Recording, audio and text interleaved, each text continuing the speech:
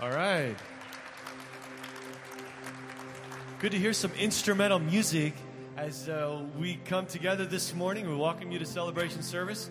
And in case you didn't hear the melody there, that was the hymn, Come Thou Almighty King. And in our Chronicles of the King series, we are focusing on Christ the King this morning. All right? Remember that Jesus is the King in the heart of our series that we're in right now. And it may be hard for us to focus this morning, maybe with challenges at hand. We all have full lives and various things to remind us just how busy we are. But let's not forget that God wants to richly bless us with His presence this morning, all right? So let's stand together. Would you seek Him? Let's come to Him and look to the Holy Spirit and bless Him and rejoice in Him this morning, all right? Let's join in this great hymn together. The Lord is our King. Let's rejoice in Christ the King this morning. Come on, let's sing together. Rejoice, the Lord is King. Your Lord and King adore. Rejoice, give thanks and sing and triumph evermore. Lift up your heart, lift up your voice, rejoice again, I say, rejoice. The Lord our Savior reigns, the God of truth and love. When He had purged our sins, He took His seat above. So lift up your heart, lift up your voice, rejoice again, I say, rejoice. Rejoice, the King of fame, He rules all earth again. The keys of death and hell are to our Jesus given. Lift up your heart, lift up your voice, rejoice again, I say, rejoice. Rejoice in glorious hope, our Lord the Judge shall come, and take His servants up to their eternal home. So lift up your heart, lift up your voice, rejoice again, I say, rejoice. Lift up your heart, lift up your voice, rejoice again, I say, rejoice. Come on, rejoice in Him this morning. Let's glorify Him. Rejoice in Christ this morning. Amen. Psalm 105 says, give thanks to the Lord and call upon His name.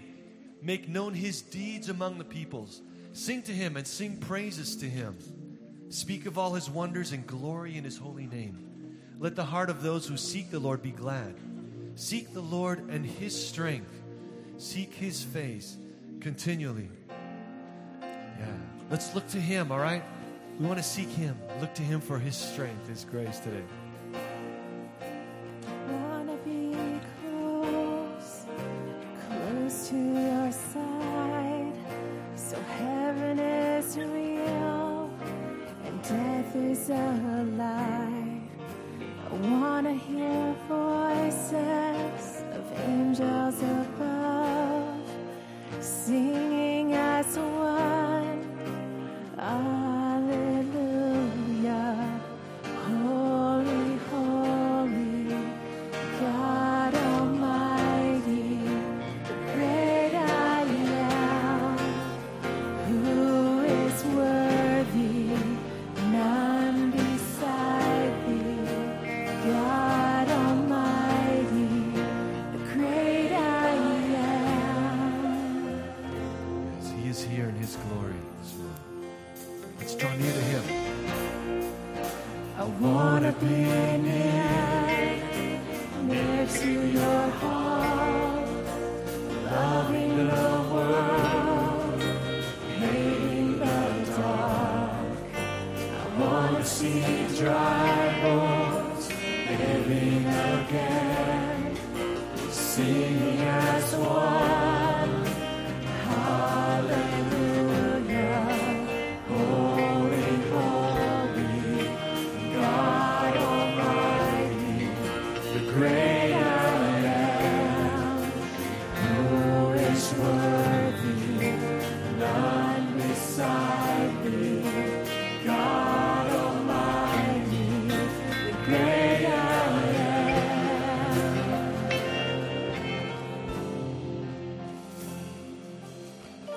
The mountains shake before you, the demons run and flee. At the mention of your name, King of majesty, there is no power in hell or any who can stand before the power and the presence of the great I am. The great I am. He's the great I am. The great I am. He's the great I am. The great I am. Sing hallelujah. Holy, holy, God Almighty, the great I am, who is worthy, none beside thee. God Almighty, the great I am. Sing it. Hallelujah. Holy, holy, God Almighty, the great I am, who is worthy, none beside thee. God Almighty, the great I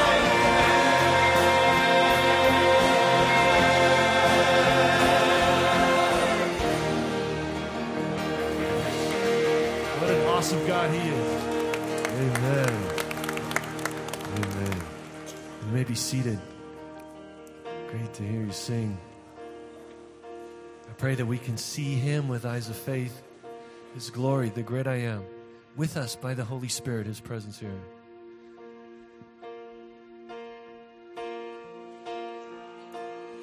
You are stronger, you are stronger, sin is broken, you have saved me, it is written, Christ is risen, Jesus you are Lord of all. Yes, we proclaim Christ, Lord of all this morning. There is love that came for us, humble to the Savior's cross. You broke my shame and sinfulness. You rose again, victorious.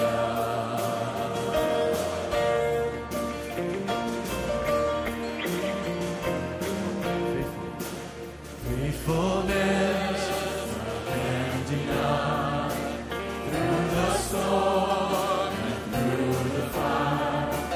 There is truth that sets me free. Jesus Christ, who lives in me. Well, let's tell Him, Lord, you are stronger. You are stronger. Sin is broken. Lord, you have saved me. It is written that Christ is risen. Jesus, you are Lord of all.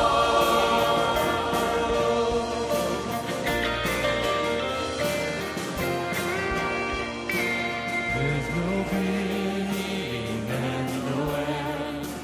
You're my hope and my defense. You came to seek and save the lost.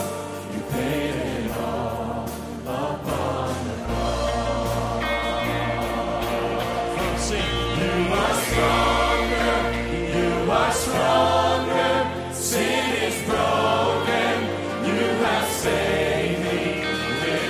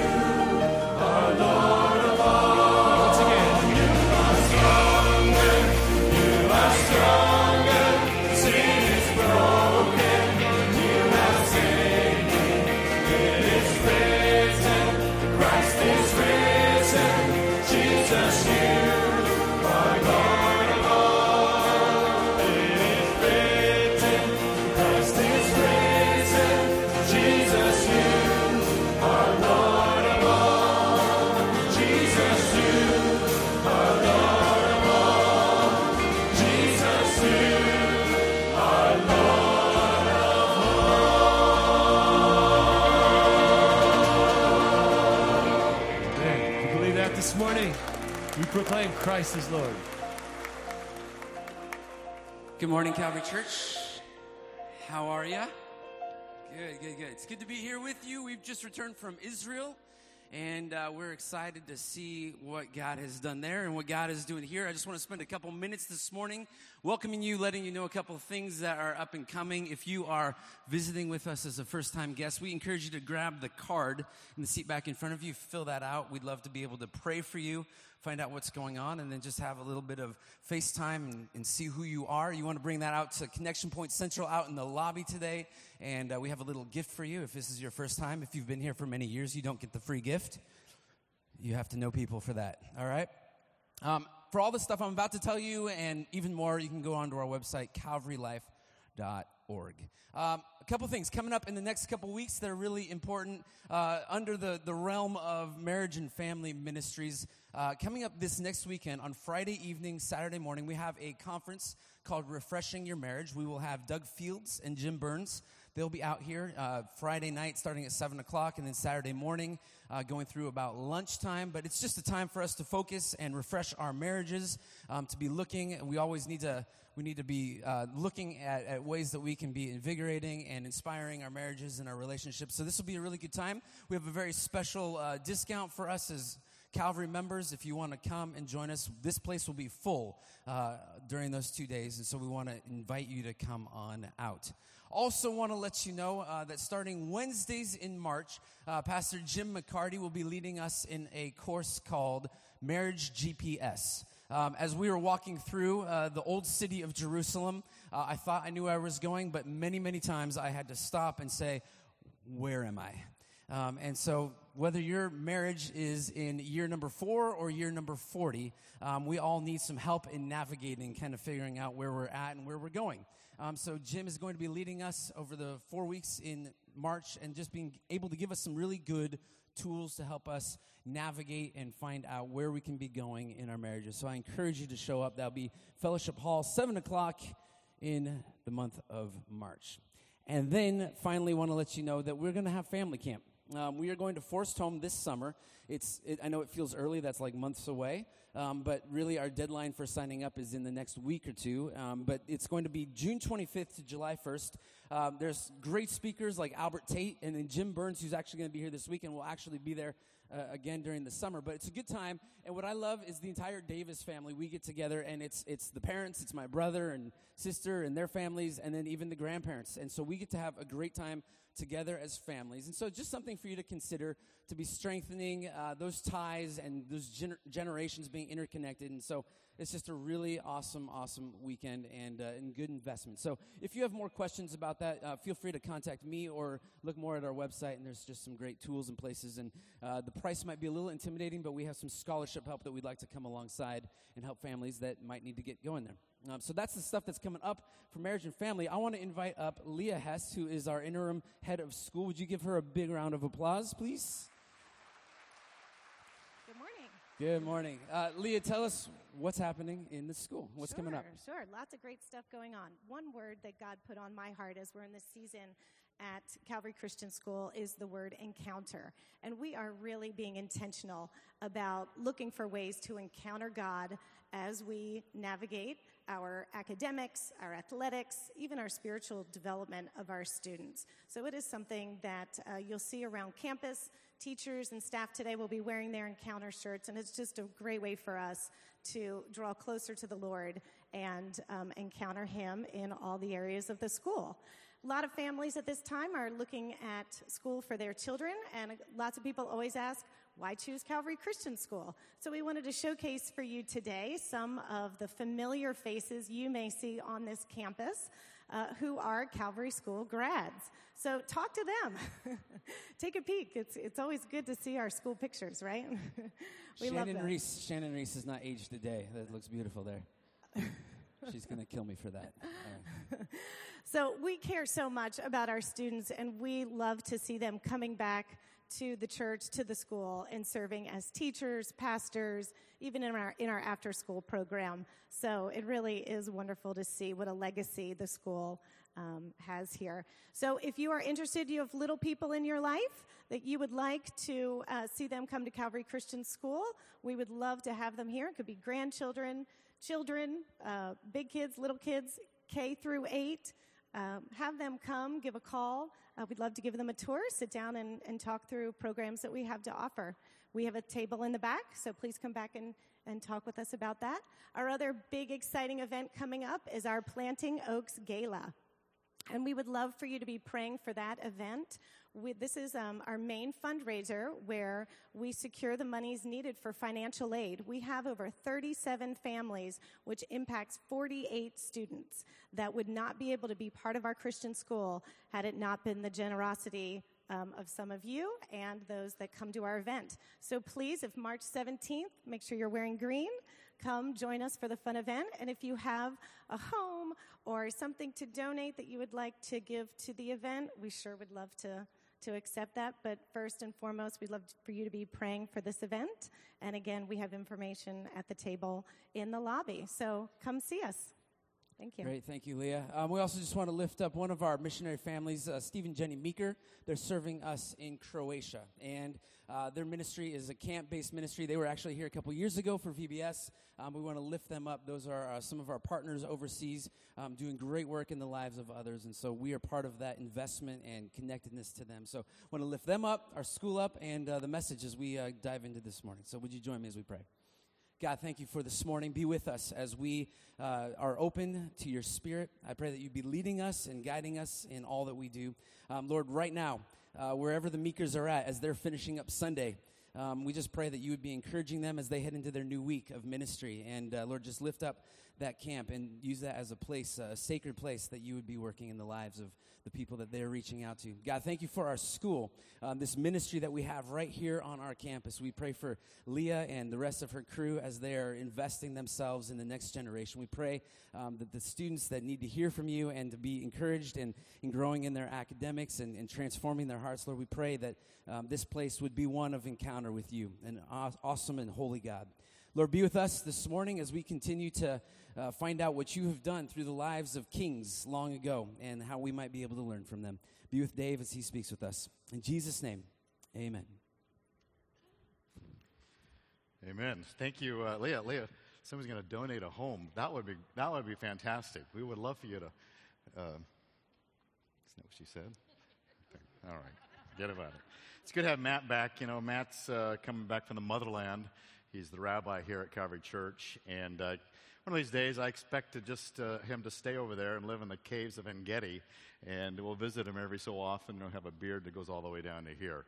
So we're looking forward to that day when he finally has that. Hello, is this on? Are you hearing me? Listen, I'm Dave Mitchell, and I make no bones about that. And so it's good to be with you, and look forward to sharing together in God's Word. We're in the Chronicles of the Kings, looking at the kings of the Old Testament, and it's just a fascinating story the way God has given to us the truths about these kings, because a lot of the truths that we're going to read, that we have read and will read, are frankly very embarrassing to God, because these are His people, and they have not lived a life that is very good for them. And we want to talk about how important it is to live an honorable life before the Lord. And as we get into the text, I just want to give you this. A couple of weeks ago was the Super Bowl, and one of the players was Matthew Slater. He was given an award, the Bart Starr Award for just the character, off the field, on the field character. And so we're thankful for testimonies that go out like that. So it triggered in my mind a little bit about Bart Starr. And Bart Starr played for the Green Bay Packers, and he was influenced by a famous coach, Vince Lombardi. And this is what he said about playing and knowing Vince Lombardi. He says, "I wasn't mentally tough before I met Coach Lombardi. I hadn't reached the point where I refused to accept second best. To win, you have to have a certain amount of mental toughness. Coach Lombardi gave me that. He taught me that you must have a flaming desire to win. It's got to dominate all your waking hours. It can't ever wane. It's got to glow in you all the time. It's got to glow in you all the time. Now, that's for football. We love the game of football. But I think about that kind of passion. Would it be fantastic, those of us who are followers of Jesus, that we would have that passion for Christ, that it's glowing in us all the time, that we are fully always in for Him. This morning, I'm going to talk about the challenge that because there are times in our lives when we have a more half-hearted faith. And I'm going to invite the guys in the back to flip the switch for me back there so we can move to the next slide. But in 2 Chronicles 25, I invite you to look at that as the text that we're going to use as we walk together in this truth. And, all right, well, let me just get myself oriented here. All right, we're in good shape. I just can't see it back there. All right. We love the big new screen. I love the big new screen. Did you like that thing? My thanks to Ryan Rail, who is an engineering genius here, helping to craft and build those things together for us. This morning, I want to talk about a half-hearted faith, and as in 2 Chronicles chapter 25, we're looking at this slide. This is the chronological order of the kings that were there. You have it on the back side. We're looking at a fellow by the name of Amaziah. There was the northern tribes known as Israel, the southern tribe known as Judah, and here's the image of that. The southern tribe of Judah is where Amaziah was king. It's about 800-ish BC, close enough for our purposes this morning. And he is an amazing king, and he is one of the good kings. There were evil kings in the north. There were some good kings in the south, and he was one of those good ones. Now, for the purposes of analogy, as you all may know, and I learned a little bit more about this because I started looking into it, there are the 8 phases of the moon. So as the moon circles around the globe, we see different images of the moon. We'll see a full moon, we'll see a half a moon, we'll see a fourth of a moon, we will see what is strangely called, for me at least, strangely called a new moon, where there is no moon, but it is new moon. And then it begins again as we see a fourth and a half, and it eventually comes around to a full moon again. Every day there's a little bit of a change. And throughout the month, there's constant change. I'd like to take that as a perfect spiritual analogy for our hearts. I think on any given day, our hearts are all in, full-hearted commitment to Jesus. But then circumstances change, people change, my emotions change. I didn't get a good night's sleep last night. I got fired from my job. I just found out that I've got cancer. And you know, that heart begins to change as it goes around Christ. And sometimes we have circumstances and situations where my heart is no longer full on for the Lord because I'm beginning to think and lose heart on what He wants from me. And this morning, I want to challenge us that in any given day, and my heart, you know, I am paid to do this.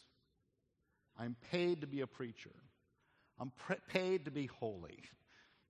I mean that in the best sense of those words, whatever that is. And yet every single day, my heart may be wholehearted. It may be three-quarters hearted. It may be half-hearted. Because something happens, someone says something, circumstances change, something happens in my family, something happens in my health.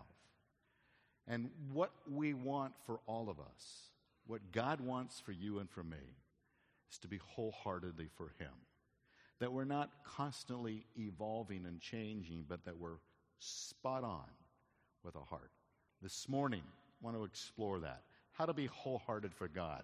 The key passage in the top of the outline that you have available for you there, as you can see it, I have included that in the bulletin. You'll have your listening pleasure will improve if you follow along in the outline. But 2 Chronicles chapter 25, 1 and 2 says this. Amaziah was 25 years old when he became king. 25. Wow. And he reigned 29 years in Jerusalem.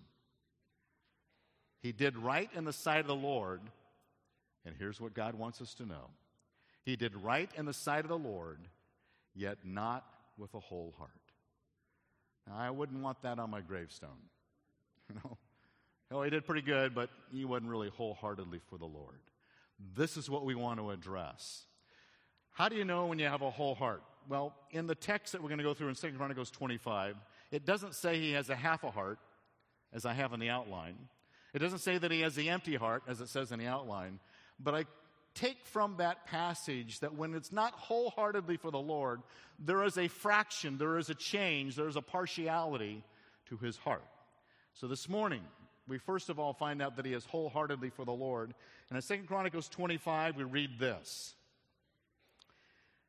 In verses 3 and 4, he is wholeheartedly here. He becomes king, takes over for his dad. His dad has been murdered. The servants rise up against his dad, kill that king. And it says in verse 3, now it came about as soon as the kingdom was firmly in his grasp that he killed his servants who had slain his father the king. So that's pretty harsh, very different kind of economy in those days. So you kill those who killed the king. That seems like a just thing. However, he did not put their children to death, but did as is written in the law of the book of Moses, which the Lord commanded, saying, fathers shall not be put to death for the sons, nor the sons be put to death for the fathers, but each shall be put to death for his own sin. Now, there's a lot about that is not applicable to us because we're not going around killing people who have done harm to us. We're not too concerned about the fact that I shouldn't be killing the children of the people that did harm to me. But what I love about Amaziah in this grander picture that he says, here's what God says. I can take the lives of those who unjustly killed my father, but I'm not going to bring about an unjust crucifixion on the children or the grandchildren or the nieces or the nephews of these who have done those things. Why? Because God said not to do it. So there he is wholeheartedly. He said, here's what God says, I do it. I believe it, I live it. That's wholehearted faith. The problem is that on any given day, as I said, we, like the moon, we change. And what happens to Amaziah happens to us. He goes from a wholehearted faith, God said it, I do it, to a half-hearted faith, as I call it. And that half-hearted faith happens here. And in verses 6 through 10, let me read 6 through 10. If you have the Bibles, you might want to read with me. It says actually in verse 5, now moreover Amaziah assembled Judah, and he appointed them according to their fathers' households under commanders of thousands and commanders of hundreds and throughout the Judah and Benjamin. And he took a census of those who from 20 years upward and found them to be 300,000 choice men, able to go to war, handle a spear and a shield. So he's taken a census of the land, fine. And then he hired 100,000 valiant warriors out of Israel for 100 talents of silver. And what verse 6 is telling us is that for 100,000 men, he gets mercenaries. He goes to the 10 northern tribes, Israel, and he hires mercenaries to come and help do battle with his Judah and Benjamin tribes. In verse 7, but a man came to him saying, O king, do not let the army of Israel go with you. Don't take the 100,000 mercenaries of Israel. Don't do that, for the Lord is not with Israel, nor with the sons of Ephraim, referencing that same area. But if you do go, do it strongly for the battle, yet God will bring you down before the enemy, for God has power to help and to bring down. Amaziah said to the man of God, but what shall we do for the 100 talents which I have given to the troops of Israel? So he's paid a lot of money for the mercenaries of Israel. God says, don't hire them, but I've always given them the money. How am I going to get the money back, he says. So this man of God says to him, don't worry about that. The Lord has much more to give to you than this. Then Amaziah dismissed them, the troops which came to him from Ephraim, which is Israel, to go home. So their anger burned against Judah and returned home in fierce anger. Here is what is happening. God wants to get through to him, but his heart is no longer whole but half-hearted. And I'll show you where. But as we get to that, let me give you a wonderful correlation passage. The beauty about God's Word is that it teaches us about God's Word. The best interpreter, I've been told, of the Bible is the Bible itself. Let me give you one of the great passages in the Bible. This is the verse that I want on my grave when I die. Now, I'm going to be cremated and I just want my ashes to be put in a U-Bahn coffee cup. But on that, just to tape on a little piece of paper when Joy sticks me in the closet somewhere, and in Jeremiah 9:23 and 24, this is the great words of God. And I don't mind if you have caskets and grave sites and things like that. Everybody's got to do it their own way. I'm not making a political statement there. But for me, I'd rather, it doesn't even matter. Jeremiah 9:23 and 24. Thus says the Lord, let not a wise man boast of his wisdom. Let not a mighty man boast of his might. Let not a rich man boast of his riches. But let him who boasts, boast in this, that he understands and knows me, that I am the Lord who exercises loving kindness, justice, and righteousness on earth. For I delight in those things. I've used this verse before. I love this verse. What does God delight in? He doesn't delight in how smart I am. He doesn't delight in how powerful I am. He doesn't delight in how rich I am. Now, he blesses everybody differently with those three things. But what delights him, he delights in the fact that I know him and his loving kindness, his justice, and his righteousness. That's on my heart. That's wholehearted faith. So going back to those first three items, God says, I don't want you to boast about these things, how wise or smart you are, what your IQ is, what your degrees are, how many letters you have after your name. I don't want you to boast about how powerful you are, how many people control, how much influence you have, whatever your position may be. I don't want you to boast about how rich you are, how much money, how little or great. I don't want you bragging about that. It's no bragging rights if you're really poor. It's no bragging rights if you're really rich. God says, I dispense those out unequally to everyone. Everyone is unequal in those areas. We're all unequal in those areas. We shouldn't compare. We shouldn't compete. God just says, I just distribute it differently to everyone. So you can't boast about that. Now, here's what's fascinating. Those three things, wisdom of God, power of God, riches of God, that's where Amaziah failed. Notice the text. You go back to the text. God came to him with a man of God that says, I don't want you to hire those 100,000 Israelites who are mercenary soldiers. I don't want you to do that. Wisdom of God comes to Amaziah. Tells him you're going the wrong way. Secondly, power of God. You don't need those 100,000 soldiers up in Israel because God is your strength. Thirdly, riches. I've already paid those 100,000 soldiers. How am I going to get my money back? Man of God says, don't worry about the money. God's got more where that came from. And so he's fallen down on the job with a half-hearted faith because he's all caught up in his own wisdom, his own strength, and his own wealth. That's what's dominating him. That's the problem. That's what happens to us. We get into this half-hearted faith. Now, just to help drive the point home. This last week was Valentine's Day. Did you all remember that? Anybody need counseling now? One of the things I like to give Joy, because she loves See's candy. This is not See's. This is not what I gave her. But just imagine that this is what I gave her. This is the Russell Stover. I don't know if that's like not quite as good. I don't know. But in any case, because I don't like chocolate candy. When I bought my See's candy for my sweetheart Joy, they always give you a little free one. You know what I mean? I took a nibble of it and threw it away because it tasted terrible. But I know that she likes it, so I'm willing to sacrifice. And so just imagine that I would give Joy this heart-shaped. They always taste better when they come in a cheesy heart rather than the square box that I got. But imagine this is what I got Joy. And so I would come over here to Kristen Nitz. Kristen, good to see you. Welcome. As you look at this box, what if I gave this to Joy? What do you see here in this box? You see candy missing. It is half eaten. They're half gone. How would you feel if your husband came home with a box of chocolates, and on his way home he ate half of the box of chocolates, and then he says, you know, I've had my fill, you can have the rest? How would you feel? How would that make you feel? Half thankful. Very good. Half thankful. That's even that's gracious because a lot of people say, I'm not thankful at all. Here, you know what you can do with those. In any case, that's how sometimes God feels.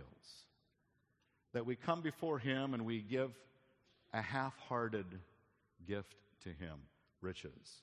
We give half-hearted ability to Him, power. We give half-hearted assent to His Word. I'll take this part of the Bible, but I don't want that part of the Bible. Sort of that half-hearted faith. It's always fascinating because in Halloween, on Valentine's Day, Joy and I give each other cards, and I gave her a card, and it's amazing.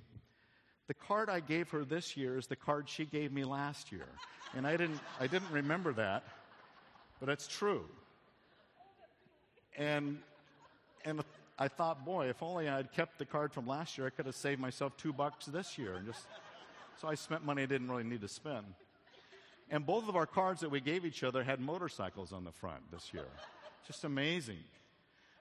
And so, actually, in a half-hearted way, just thinking about that, years ago when money was tight, Joy and I would go to Hallmark. And we'd stand before, say it's birthday or maybe Valentine's or something like that. And so I'd pick out my Valentine for her, and she'd pick out her Valentine for me. And then I'd give it to her, and she'd give it to me. And we'd read it, and then we put it back in the thing. And it's really great. Because then I could give Joy $3 and say, go buy yourself something nice. And so it's a great way to be able to hear. That is probably what you would call a half-hearted, loving relationship when you do things out of financial strain. But you don't want to have this kind of relationship with God. So what God wants us to do is to not have a half-hearted faith with Him. He doesn't want us to have a half-hearted love with our spouses. He doesn't want to have half-eaten things that are consumed and we give God the leftovers. God doesn't want that. So He wants us to bring the heart back. Here is what God gives us in His Word about returning from that half-hearted faith to a wholehearted faith. And we see again, going back to those same verses, in verse 7, this godly man comes to him, but a man of God came to him, saying, O Lord, King of the army of Israel, for the Lord is not with you, nor with the sons of Ephraim. God says, I want you to come back with God's truth. Here's what God says. I want you to be obedient to it. Don't go around God to find truth that you like. Bring God's truth. God has truth for us, and every decision I make has consequences. When He made the choice to hire 100,000 Israeli mercenaries from the northern 10 tribes, He then had to renege on that covenant. And as a result of that, in verse 11, it says, now Amaziah, or actually in verse 10, now Amaziah dismissed them. The troops came to him from Ephraim, which is the northern part of Israel, to go home. And here is what happens when he makes a terrible decision. So their anger burned against Judah, and they returned home in fierce anger. Bad decisions create bad consequences. When I don't live by God's truth, I'm prone to make bad decisions. And I think it seems right for me, but God says that's just plain wrong for anyone. We need to be careful about the decisions based upon the wisdom, based upon the truth that drives us. Decisions have consequences. I want to take you back in time.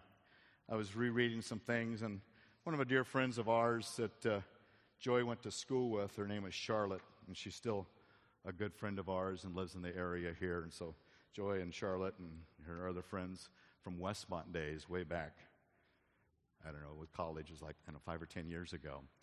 So all those years way back then, and her son, Charlotte Brent, wrote me this email. He says, hello, Dr. Mitchell. All right, thank you very much. Thank you so much for going to Westmont. Because you went to Westmont, you met a guy who encouraged you, and that would have been Bob, who challenged me. Because in Westmont, I was a half-hearted believer. Honestly, I was. I had a half-hearted faith and half-hearted intent to walk with the Lord. But God challenged that half-heartedness. Then at Westmont, you met Joy. Joy was a roommate with Charlotte, his mother. Charlotte later had me. Now, in between that, Charlotte met Jim and got married. I moved to Irvine to go to college. I needed to find a good church near school. I knew you, so I went to Calvary. After going to Calvary a couple years, I met Elizabeth. Then you married us, and now she is my wife. Since you decided to go to Westmont, God was able to direct my path to the woman of my dreams. Isn't it interesting when you live long enough to see that decisions you made 40 or 50 years ago have ramifications for the next 40 or 50 years? So it behooves us, love that word, it behooves us, that we think, here's what God would have me to do. Because when I make a decision at age 25, it's going to have ramifications for me when I'm age 65. And everybody who I have contact with, there may be a ripple effect with them as well. So I need God's truth that guides my wisdom to walk with Him. Secondly, I need God's power to help overcome. Notice what the godly man says to him, but if you do go, do it, be strong for the battle, yet God will bring you down before the enemy if you're not wholeheartedly trusting in God's power. For God has power to help to bring down. God has power for you, Amaziah. You don't have to somehow maneuver your way into human capacity of strength. If you trust God, God will do it for you. Now, God uses this wisdom so I make good decisions, but God uses His power to enable things to happen. And too often we want to go it humanly. That's interesting because Brent then wrote me another email. And actually told this story that we heard, that he and Elizabeth, his wife is a PA, so she's high in the medical field. They had a couple of kids, and they had a little baby. They had a 6-year-old and a little baby. And Elizabeth was changing the little baby's diapers and somehow tumbled off the little table that you change the diapers on and fell to the ground. Well, that's obviously horrendous for any parent. So the little baby starts crying. For the next hour, the little baby keeps crying. She can't get him to stop using all of her medical expertise. So she finally says, Brent, I think I need to take the baby to the ER. So as they're loading up the baby to go to the ER, Brent stays with the 6-year-old, and Brent, with his little 6-year-old, prays. Says, God, we ask that you pray for your healing for our little child. So they prayed that, and Elizabeth goes, and she finally drives into the parking lot of the ER. And as she drives into the parking lot of the ER, the baby stops crying. So she goes and tends to him, and turns out he's okay. So she never went into the ER, so she turned around and says, I think I can take care of him at home. So she drives home, brings him home. So a 6-year-old sees mom come back with the baby. And the little 6-year-old says, did the doctor fix my brother? And Elizabeth said, no, because when we got there, he was okay. So he didn't need to go in. And then the little 6-year-old brother says, you mean God did it all by Himself? And so that is a wholehearted faith. Where I say, God, now we don't, doctors are good, ERs are good, we need hospitals. But I love the heart of a little 6-year-old that says, you mean God did it all by Himself? That's wholehearted believing in God's power. And then finally, I love this quote, Alan Redpath. I used it on my email, and I know all of you read it this last week, so this will be repetition for you. But in case one of you didn't, he said this to a woman who was being challenged by the loss of her marriage. There is nothing, no circumstance, no trouble, no testing that can ever touch me until first of all it has gone past God and past Christ, right through to me. And if it's come that far, it has come with a great purpose, which I may not understand at that moment. But as I refuse to become panicky, as I lift up my eyes to Him, and accept it as coming from the throne of God for some great purpose of blessing to my own heart, no sorrow will ever disturb me. No trial will ever disarm me. No circumstance will cause me to fret, for I shall rest in the joy of what my Lord is, and that is the rest of victory. It's a mindset that God's power is at work. I don't always understand it. It doesn't always go the way I want it to go. But as this godly man says to Amaziah, Amaziah, don't trust in your wisdom, God's. Don't trust in your power, it's God's. And then you need to trust in God's wealth. He's worried about all the money that is given to those 100,000 mercenaries from Israel. And I love this man of God. He says, the Lord has much more than that. You think God's going to run out of money to take care of you? No, he is not. So what God wants us to do is to take that half-hearted heart and bring it back to a whole heart by saying, God, I'm no longer going to rely upon my wisdom, my power, or my wealth. I know those things will change. Jeremiah, I'm not going to boast in those things. I'm going to say, God, I don't have the wisdom, so give it to me. I don't have the power. I need yours. God, I don't have the resources that I'm required to have for this. So God, I'm going to believe your word that you're going to make that possible.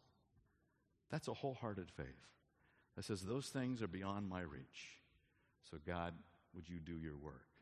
And then as we do that, we need to be guarded against this emptied faith that sometimes can occur. The rest of the passage talks about, and I call it an empty-hearted faith, but in verse 14 it says, then after that, Amaziah came from the slaughtering the Edomites. He destroyed the Edomites. He brought the gods of the sons of Seir and set them up as his gods and bowed down before them and burned incense to them. And this must just break the heart of God, because he goes from this wholehearted faith to what I think is a completely empty-hearted faith, because what he does is he goes, destroys the Edomites, which is in the southern part outside the east side of Judah. And then he brings back their gods. This man that God said did right in the sight of the Lord, yet not with a whole heart. Well, that lack of whole heart is revealed in his worship.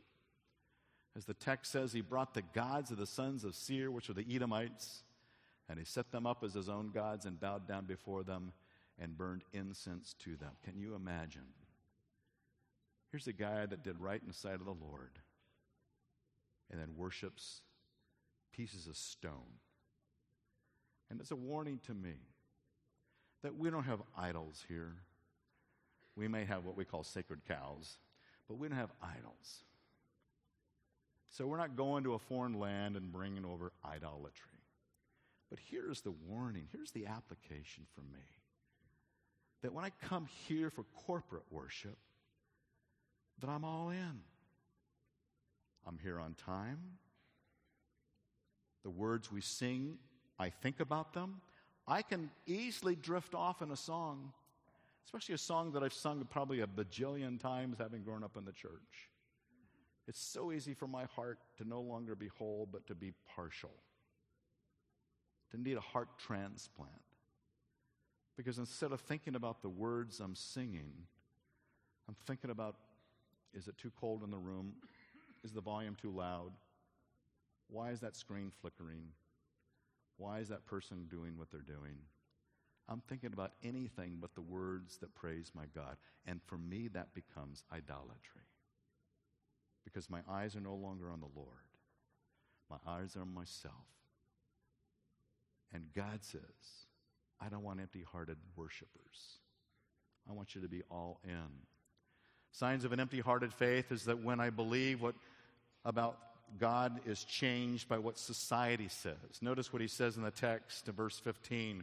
Why have you sought the gods of the people? You've gone to the people outside Jerusalem. You've gone to the Edomites, and they have convinced you what you should believe about God. Their gods that you've come back with, they didn't help them. They didn't deliver them. Why would you want to turn to them? And when you think about the beliefs of those outside of those who follow Jesus, God would say, why would you want to go do that? Why would you want to believe that way? Why would you want to compromise what God says in his word by surrendering your values to the values of a culture that doesn't believe in the same God that you worship? How has that ever helped them? It hasn't. So I need to be guarded against an empty-hearted faith where my worship is diluted, my commitment to biblical truth is dissolved, and I start surrendering to cultural values that have no bearing of goodness in my life. And then when I reject God's word to guide me, I shun what biblical truth of confrontation should occur. And the king said to him, how?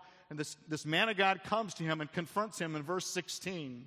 And in verse 16 it says this, and as he was talking to him, the king said to him, have we appointed you a royal counselor? Stop! Why should you be struck down?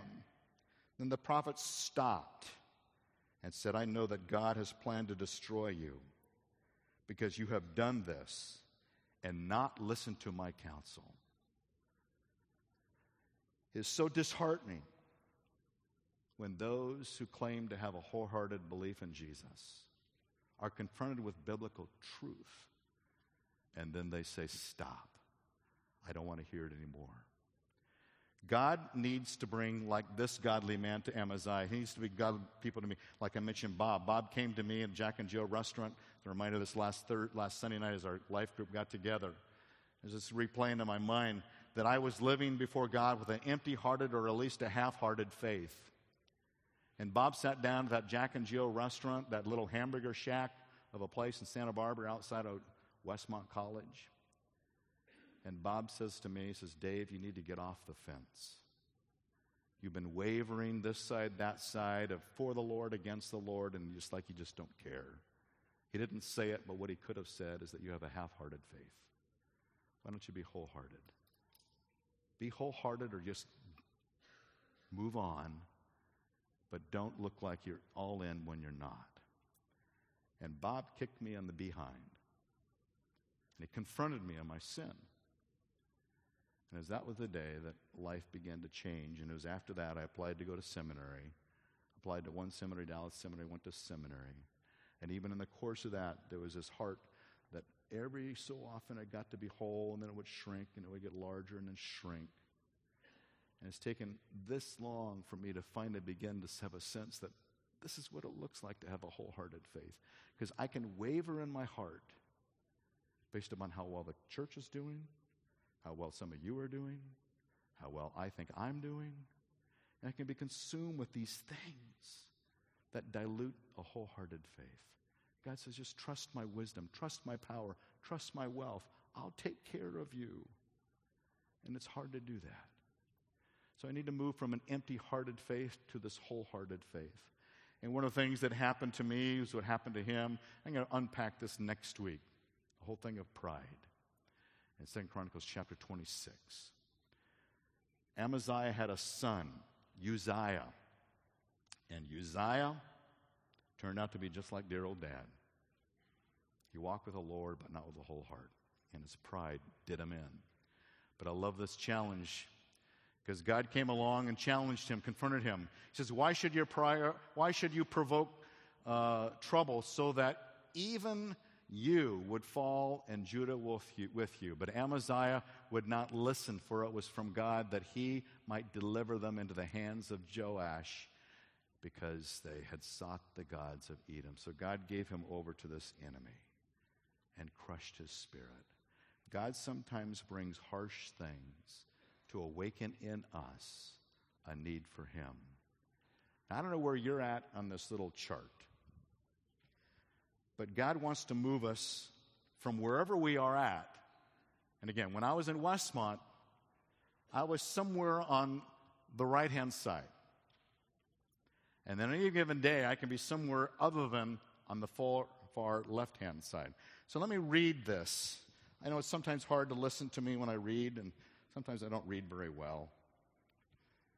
But I love this 2-paragraph passage that comes out of a book called In the Presence of Mine Enemies. This is a guy by the name of Howard Rutledge. You know, you see all that stuff going on at Berkeley and some of these college campuses around the world. You know, remember way back, a lot of us are in this room, as I look around this room, a lot of you were in the era of the Vietnam War rebellion. You know, it was just terrible stuff. Kent State, student shot and killed, just terrible stuff. Well, this is Howard Rutledge. He is in a POW camp. He was an Air Force pilot, shot down, and ended up in a POW camp in Vietnam. And this is what he wrote in his book. During those long periods of enforced reflection, it became so much easier to separate the important from the trivial. the worthwhile from the waste. For example, in the past, I usually worked or played hard on Sundays and had no time for church. For years, Phyllis, his wife, had encouraged me to join the family at church. She never nagged or scolded. She just kept hoping. But I was too busy, too preoccupied to spend 1 or 2 short hours a week thinking about the really important things. Now the sights and the sounds and the smells of death were all around me on this POW camp. My hunger for spiritual food soon outdid my hunger for steak. Now I wanted to know about that part of me that will never die. Now I wanted to talk about God and Christ and the church, but in Heartbreak, the name of the POW prison camp, solitary confinement, there was no pastor, no Sunday school teacher, no Bible, no hymn book, no community of believers to guide and sustain me. I had completely neglected the spiritual dimension of my life. It took prison to show me how empty life is without God.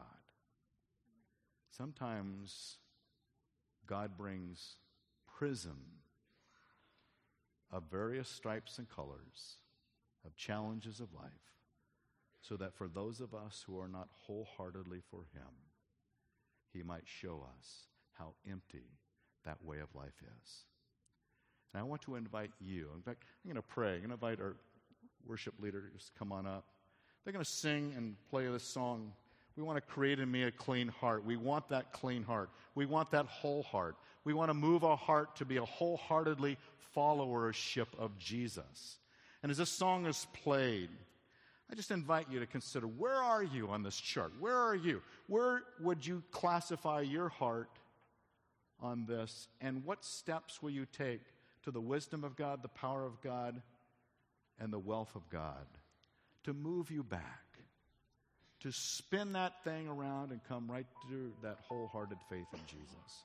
We invite you to do that. Let me pray for us, and just think about that as this song is played and sung. Father God, as we come to you, we pray that we would have hearts that are wholeheartedly for you. And Lord, there's many things in this world, the beliefs of this world, that can steal our hearts from you. And sometimes my worship is not wholeheartedly for you. Sometimes my worship might be half-hearted because while I mouth the words, my heart is not in tune with what I say. And such hypocrisy, Lord, does not please you. So, Lord, don't let us boast of our wisdom. Don't let us boast of our power. Don't let us boast of our wealth. Let us boast in this, that we understand and know you, your loving kindness, your justice, and your righteousness. That is what you delight in. Let us delight in that with a whole heart now, as we look to you in Jesus' name.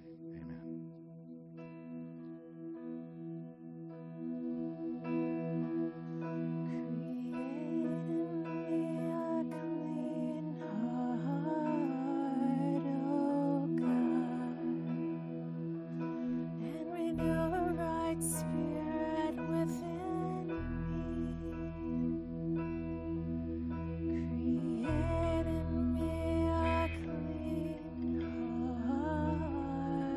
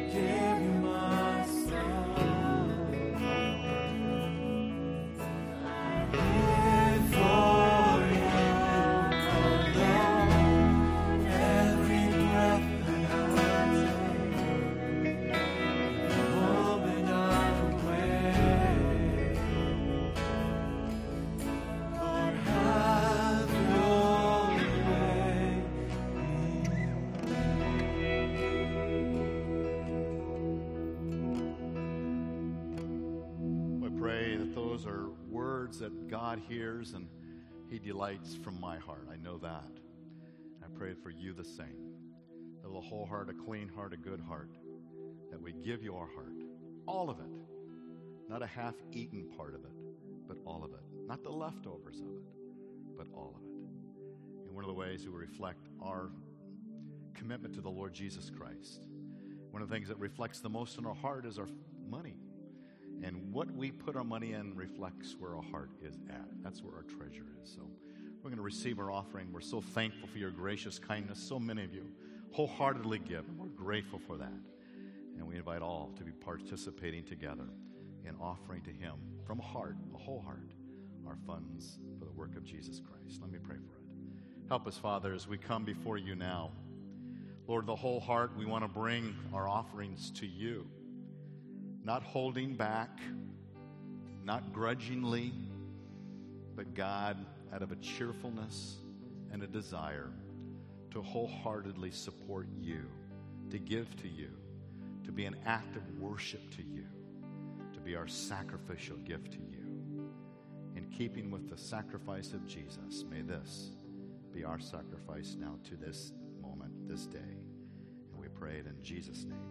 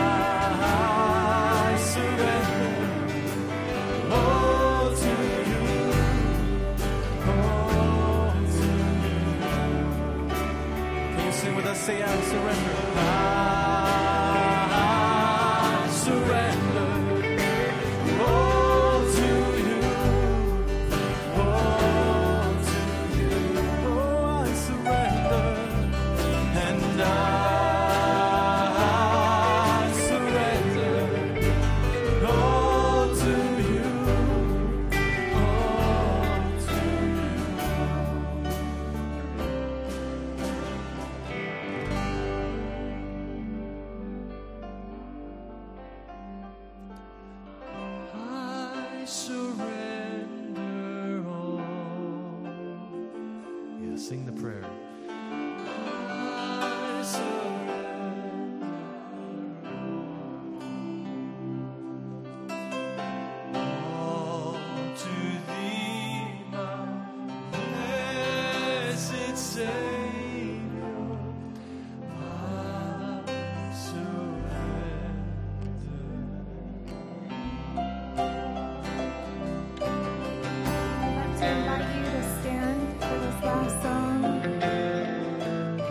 That you have in worship to the King.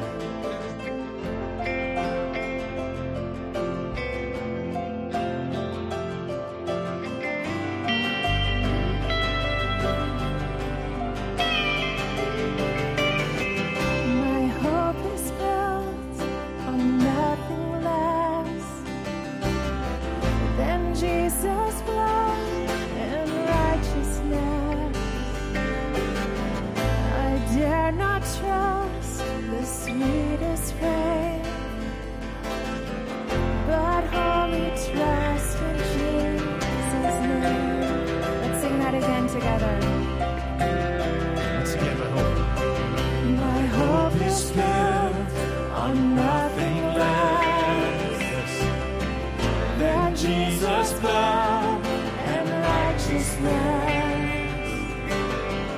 I dare not trust the sweetest frame, but wholly trust in Jesus' name.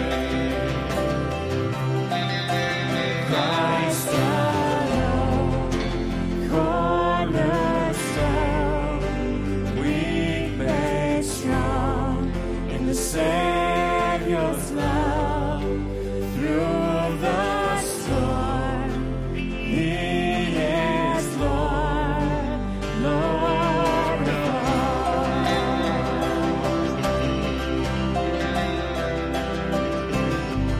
When darkness seems to hide its face, I rest on His unchanging grace.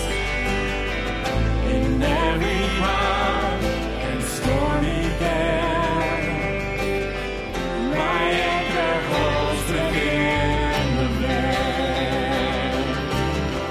My anchor holds within the veil. She cries alone, cornerstone, weak made strong in the Savior's love. Through the storm, He is Lord, yes, Lord of all.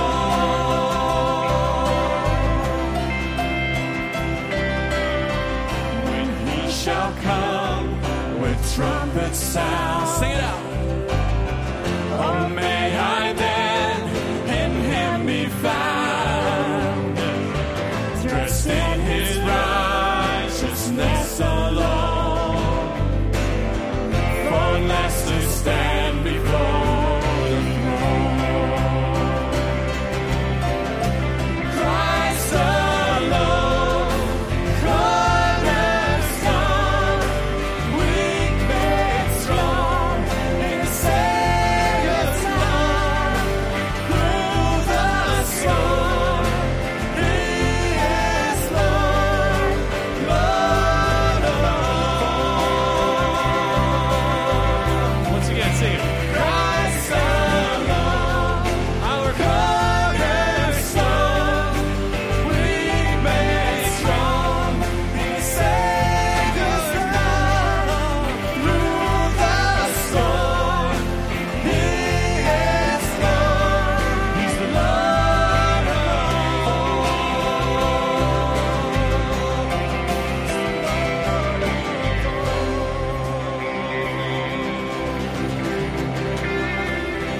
Amen. Christ is Lord. Great to be able to worship the Lord Jesus Christ with a whole heart, come before Him and give Him thanks and praise. We need that because something's going to happen this afternoon or tomorrow that's going to want to split our hearts apart. And we say, oh God, what are you doing? God wants us to have a whole heart in all times and all situations. Not the phase of the moon, but all the time. Whole heart, whole moon for the Lord Jesus Christ. So we thank you for that. I want to remind you that as you leave, there's going to be the quarterly that is out there that gives you a sense of all the things that are happening at Calvary Church. We'd love to have you participate in the ways that God allows you with your schedule, your time, your areas of responsibility. And then right after second hour, you can go to Life Group next. And then after second hour, about noon, 12:30, we have Discover Calvary. This is the opportunity to learn who are we, what are we all about, what is our vision, our mission, who are our people here. And it's our membership class as well. I'll always remember somebody saying to me who joined our church, she said, it's time for me to stop dating Calvary. It's time for me to get married. And so she went to the membership class. I like that. That's whole heart. And so we'd love for you to wholeheartedly be part of what we're doing here at Calvary Church. We'd love to have a chance to get to know you. And also, we'd love to pray with you. Have people up here at the front. We'd love to pray with you. I'd love to meet you out in the lobby as you go out that way as well. And let me just also say, today is Lee Waters' last day with us. Lee is, there you are. Lee is right over here. And today is her last Sunday with us. She's moving back with her daughter to Arizona. Well, I grew up in Arizona. That's not half bad. And so we're excited for you. Leah's been a saint missionary here at Calvary Church over the many years, and Town and Country, a prayer warrior, lifting people before the throne of grace for God's. So we're going to miss you, Lee, but we wish you well as you continue on for the Lord. Thank you. Her husband, of course, was Ken Waters, who was a pillar here at Calvary Church of missions and leadership here as well. As we go out, let me just read this wonderful text. In Psalm 86 is one of David's psalms. David was one of the great kings who had a whole heart for the Lord. Not perfect, but whole. And it says in Psalm 86, "Teach me your way, O Lord. I will walk in your truth. Unite my heart to fear your name. I will give thanks to you, O Lord my God, with all my heart." That's beautiful. Thank you, Father, as we go our way. May we give thanks to you with all our heart, wholeheartedly doing what is right for you in motive, in emotion, in physicality, in every aspect of our lives. May we be all in for your sake and ward against those things that would steal away our hearts, of the influences and the challenges of this world. God, they will come, but let us remain faithful to you. And we pray this in Jesus' name, and all God's people said, amen.